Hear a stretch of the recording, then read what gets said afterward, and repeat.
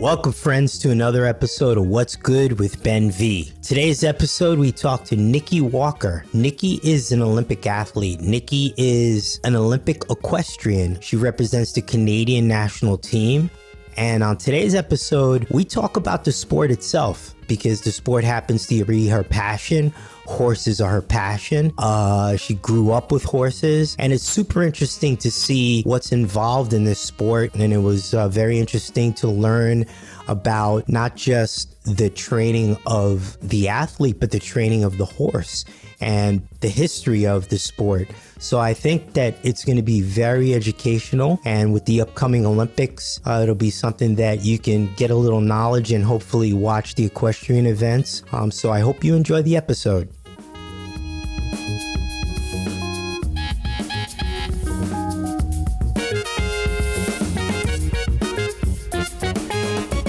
Okay, so we're live now with Nikki Walker. Nikki, welcome to the show, What's Good with Ben V. And Nikki's an Olympic equestrian, as we'll hear about in the intro. I'm going to give her a nice intro and give her pedigree and her experience. But yeah, so welcome to the show, Nikki. Thanks for coming on. And I wanted to just kind of start off by asking you about equestrian. Most of the people that I speak to, even in pro sports, they have no clue about this sport. They've seen pieces of it, but they don't understand what's required. I have worked with equestrians in the past, so I know as an athlete what's required and know a little bit technically about the sport, but I'm, nowhere what I'll learn today. So thanks and welcome. Yeah, well, thank you so much for having me, and I'm always happy to chat about my sport that I love and horses too. So I guess a lot of people don't know about the sport because it's completely different than other sports, and the fact that you're dealing with an animal that you can't speak with through communication with your mouth, but there's a lot of other subtle communications that happen throughout your body, and you're a physical trainer of yourself, but also of your animal too, and developing that bond between them is really what makes it special. But if you haven't had the chance to work with horses, it's a bit unique, and most people don't actually understand the rules of the sport and what we work on day to day and all the different elements of the care of the horse and the care of ourselves too and the different training we do. Right. So how long do you actually have to train a horse and spend time with a horse before you can actually compete with that horse? So each rider is a bit different, and it takes a bit of a different amount of time per horse, because you might click with some really quick, and others can take up to a year that you're really bonding with them to reach their full potential. And horses peak at around 10, 11, 12 years old. So if you get the horse at the young age, then you're really trying to develop it for 10 years before you're reaching maybe its maximum capacity and your maximum capacity on that horse. So day to day, I would ride my horse probably for an hour. Sometimes I get ridden twice, so it'd be 2 hours in total. And top riders will have a string of horses. Usually if you have 3 or 4 horses, that helps you kind of stay at the top of the sport all the time. So it's a big time commitment day to day. And then over the horse's career span too, it can be years of preparation for developing that bond. Right. So you're training with several horses once you reach a certain level, and some of them may be specific to certain events and training for those specific events. Now, how does the season work when you get to, let's say, a national level type competition where you're preparing for a world team or something like that? Yeah. So I find my program is that I pick certain competitions I want to do with each horse, and I typically like to gear up for team events. There's a lot of individual World Cups you can do, or one-off events that have bigger prize money or different world ranking points, but I like to always gear towards the team events. So I'll work back kind of months from that event and plan all the little classes I want to jump on the way to have my horse in his top physical shape at that time, me in my top physical shape at that time, and feeling good for that event. And it's a year-round sport. So you can't have your horses compete every single week like other athletes. They need to rest as well and recover too. So it takes a lot of planning per horse. I bet the logistics are unbelievable. And is it a bit like I hate it's a terrible analogy, but is it a bit like car racing where, you have to look for a certain pedigree of horse? Like the better the horse, you can have a great driver, but if you don't have a good car or a good team, you're not going to win, right? So is it the same in equestrian? For sure. I think my only knowledge of Formula One racing is really the Netflix show, which I'm obsessed with right now. But with equestrian riding, it is like that. It's like kind of, you could have a great rider and a not great horse and it's not going to be good. You kind of need to find the chemistry between the two. And obviously, if you have a great horse and a great rider, that's the one that's probably going to be the most reliable and pull off the best results most often. Right. And what are the, like on an Olympic level, what are the events? Because I know there's more of a show, which is dressage, and then the jumping events, but I think it's categorized differently, isn't it? Yeah, so at the Olympics, there's show jumping, which is the discipline that I do, and that's jumping over high 1.60 obstacles, and you have to do it within a specific time without knocking any rails down. There's dressage, which is kind of like the dancing of the horses, and it's judged, and it's usually to music and on specific movements of the horse.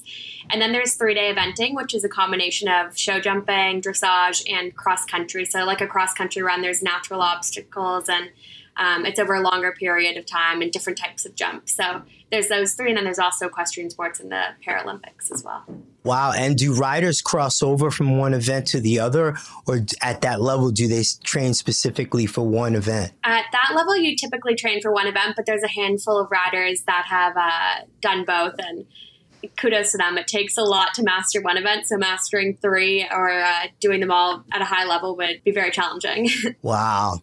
Yeah, I can't imagine at that level. It seems to me like track and field. It's like, you're a good athlete, but at a certain point, you're either going to run the 400 or you're going to run the 100, or you're going to be a 1,500 meter runner, or, you're going to do a long jump. It seems like you're going to want to specialize, especially at that level. Yeah, that's a great comparison. And actually, horses specialize too for their events. So a horse that's a great show jumper probably couldn't also be a top dressage horse too. They know dressage on a basic level because we incorporate that in our training to have the horse knowing our aids on the flat before we jump. But I would not be able to go into a dressage ring and pull off a good score. It's kind of different techniques you practice. Wow. You know what's always struck me about the sport? I felt like that's the type of sport that, like track and field too, has probably less than 20 like really top horse trainers that, and you kind of, is it that way? Like globally, there's like, 10 people or 20 people that, you need to kind of get in front of them if you want to better yourself or you want to better the horse. Yeah, there's definitely some like legends of the sport, and before the Olympics, people will try and be with those coaches during that time to really hit their peak. And there's also people that kind of do different things within the sport that they're specialized in a niche. So some people are really great at working with younger horses and producing them to hand them to top riders. And there's trainers that are good at different elements of it too. And then you also need a good manager to care for the health of the horse, like the veterinarian and the farrier. It's really a whole team of people. Right. Wow.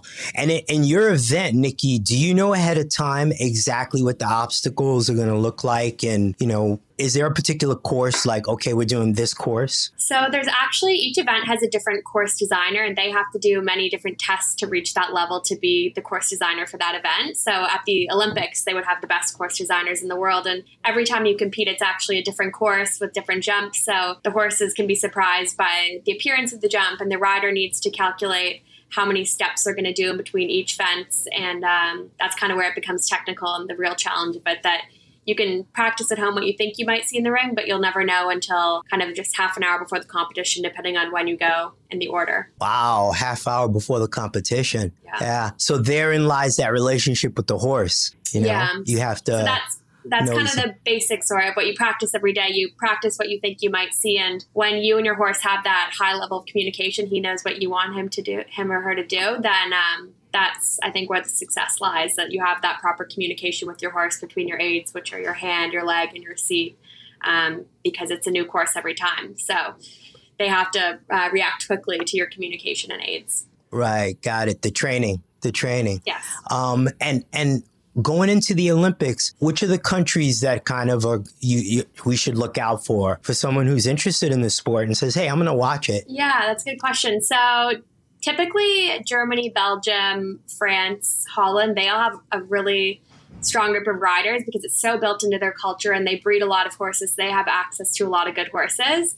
But the U.S. has an amazing string right now, too. And I train with an Irishman that's going to the Olympics, hopefully. So I'm also going to say Ireland in the mix. But in the past, Germany, America, they're great. Oh, nice. And then going back a little bit, you mentioned the rider and you mentioned, the training. And I know because we work together, but in terms of preparation and performance, a lot of people don't understand what type of athlete it takes to be at that level of rider, and the level of endurance, the level of strength, the level of just athleticism to be able to do that type of course. So, tell me a little bit about what your preparation is typically. Yes, I think a lot of people have the perception that it's just the horse that needs to be fit. And in an old school way, a lot of riders kind of just focus on their horses too. But I'd say the younger generation is really geared towards themselves and all like the access to technology that we have, and how important it is that the rider is fit as well. So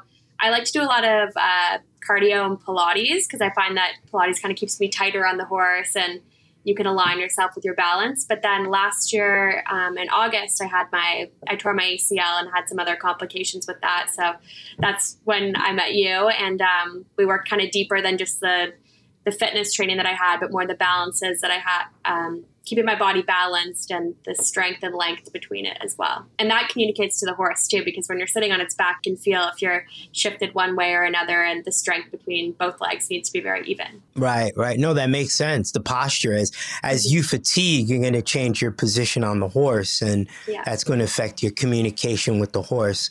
That makes sense. Yeah. But also the endurance. I mean, people don't realize where your heart rate is going to get when you're going through that course. Typically, how long is an Olympic type event? Like, what's a typical time from start to finish? Yeah, so you actually have a time allowed that you need to complete the course, and it'd usually be around like 80 seconds for the main round. So, but that's like a full-on sprint. Your heart rate really gets up there, and before that, you've been warming up the horse in the practice arena. So you're kind of in there for the sprint over all the obstacles, which there could be around 16 obstacles in a course. So yeah, around like 80 seconds. And where's your heart rate typically get when you're in a competition? I'm sure you guys know. Yeah, I have my Apple Watch on. So when I'm in training without jumping, it kind of is around like 120, just working on the flat. If I'm jumping at home, it's around like 140, my heart rate. And I think I reached a max of 187 when I was competing in Florida over the winter. So wow. Yeah, and it's actually funny. I have one horse that's a bit more difficult to ride. He takes a lot more physical strength. And it's always the highest on that horse. So shout out to him for keeping me fit. Yeah, it's like an 800-meter, high-level 800-meter runner for those 80 seconds. That's impressive. And so now what's the future hold for you now? What do you want to do now? Because I know you competed in Florida and did very well. And so now what are the goals going forward? Yeah, so I'm going to go to Kentucky next week, actually, for a couple competitions there. And then I have some horses in Europe right now with my trainer. So I'll meet up with him in Ireland and Holland after that. And it's a bit tricky to plan with COVID because of the restrictions, but just to get back onto team events and hopefully the 2024 Olympics, that would be the next big goal. But until then, getting back on Team Canada events and jumping clear rounds. Yeah. Are you able to get a lot of information from you and your team watching this upcoming Olympics and these competitions? Like, are you able to get a lot of valuable information other than just to watch the other athletes? Yeah, for sure. Visually, you're always watching what kind of challenges they're building on course. Different course designers will build different things. And if you see a line that's difficult in the ring, you could say, okay, I'm going to go practice that at home now. And watching top riders warm their horses up, what techniques are they doing? You can really take a lot in from visually watching everything. Interesting. They change warm-up techniques for the horses, huh? Yeah. So each horse that you have, you kind of warm it up differently, and each rider has a different way to warm up their horses. So getting the horses physically ready, warmed up their body, but also mentally switched on is a huge thing, to have them mentally saying, okay, I'm ready to go. I'm going to jump a clear round. It's a mental sport for the horse as well, too. Right. Wow. Yeah, I didn't think about that. Yeah, it's almost like you have to have a horse trainer, horse psychologist. Yeah. Right? Yeah, if we could have a horse psychic, that would maybe help us sort out some issues. I bet. Have you ever seen the Paso Fino horses in Puerto Rico? I've seen videos of them before, yeah. They're really beautiful. Yeah, they're really beautiful. It's amazing how they get them to do that. That baffles me, how they get those horses to dance around like that. Yeah.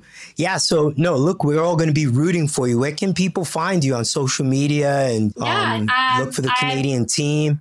Instagram, Nikki Walker 4, Nikki Walker 4, and I post a lot of horse stuff on there. So if you like horses, then I post a lot of horse content. Sounds good, Nikki. Thanks so much for being on the show. I look forward to hearing about your future competitions, and best of health. Thank you, Ben, and thank you for helping me with my rehab and getting me back in the saddle.